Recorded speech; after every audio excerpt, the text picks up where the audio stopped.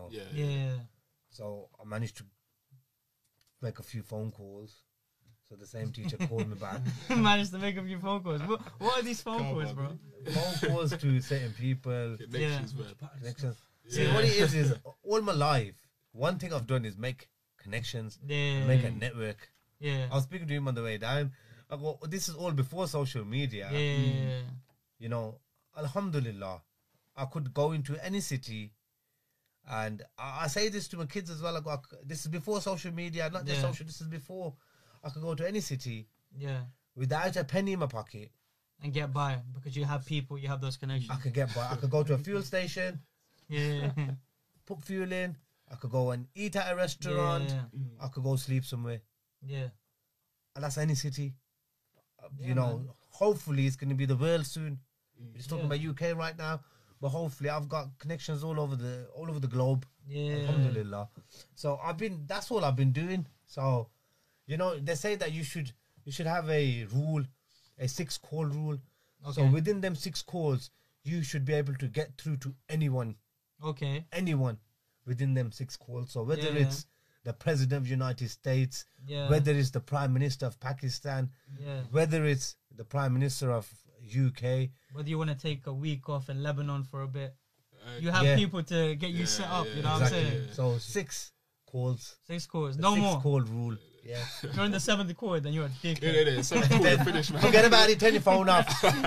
Why you even have a phone? Yeah, cut your phone off. You don't deserve a phone. But yeah, you were saying just like keep on building these connections. Yeah, keep it. That's all I was doing. So I managed to get hold of a few people. Yeah. Which, you know, they did me a big favor. So the same teacher called me again. They got you on a course. They got me on a course. Stuart Williams. Big up Stuart Williams if he's still alive. Yeah. You know, respect to him, man. He's a top don. Yeah. I got too much love for him. So he's the real top G. He's a real top G. He's the real top So G. I went there. Yeah. So same day. So a couple of hours later, he phoned me again. He goes, Akhmed, are you still in Wolverhampton? I could no, but I can get there in half an hour. What do you want me to do? I knew what the call was going to be about. So anyway, I drove back and I went there, and he goes, okay, I am willing to put you on a foundation degree. Yeah. But you have to do an exam. I go, no problem. You tell me when the exam is on, and I'll be back for the exam. Yeah. He goes, the exam's now. Oh, shit. I'll go, all right then. Dropped it right there. Is that how it's going to go? Okay. So I go, no problem. He goes, come here. I go, no, he gave me a paper. R versus R, marital rape. Yeah. It was regarding, because I wanted to get into law degree, didn't I? Yeah.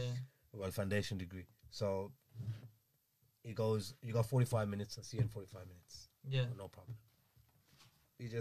Law's all about opinions. Yeah. There's no right or wrong opinion. Yeah. If you can opinionize something properly and your opinion makes sense, then you've got the answer right. Yeah, man.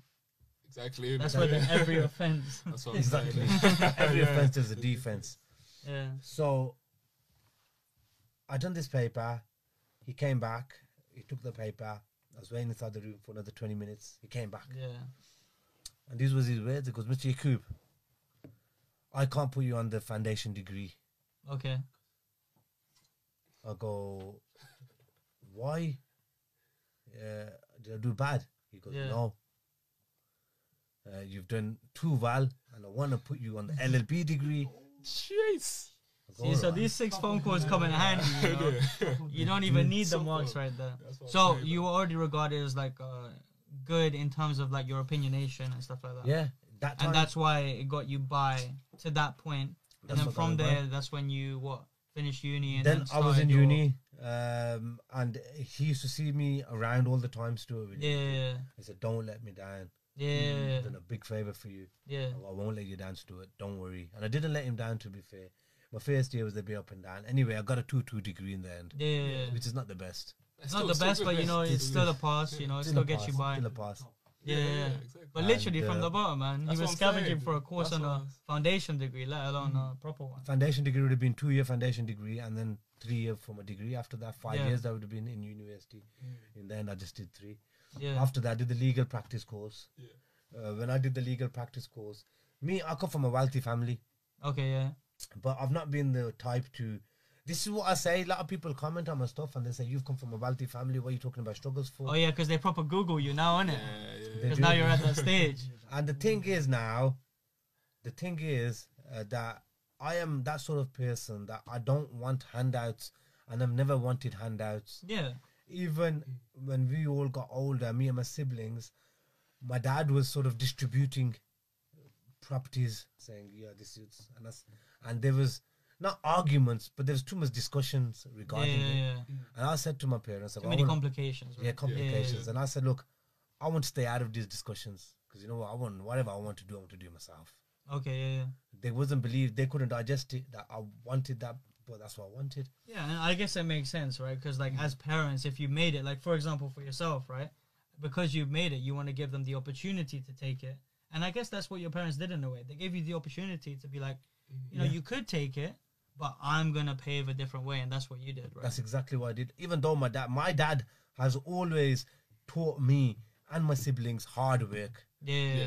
They said, you have to work hard, otherwise you're not going to get anywhere in life.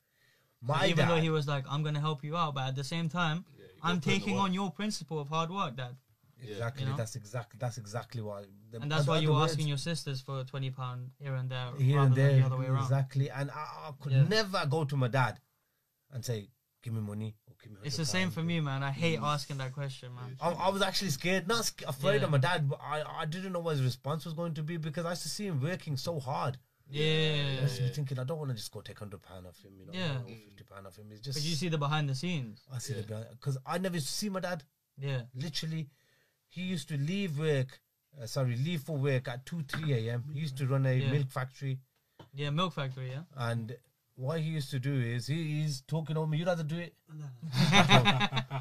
and talk.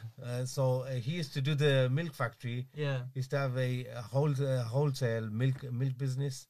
Yeah. So he used to go to work about 2 to 3 a.m. on a daily basis. But he used to come back, I think, about 1 p.m. Yeah. By that time, we was in school. Yeah.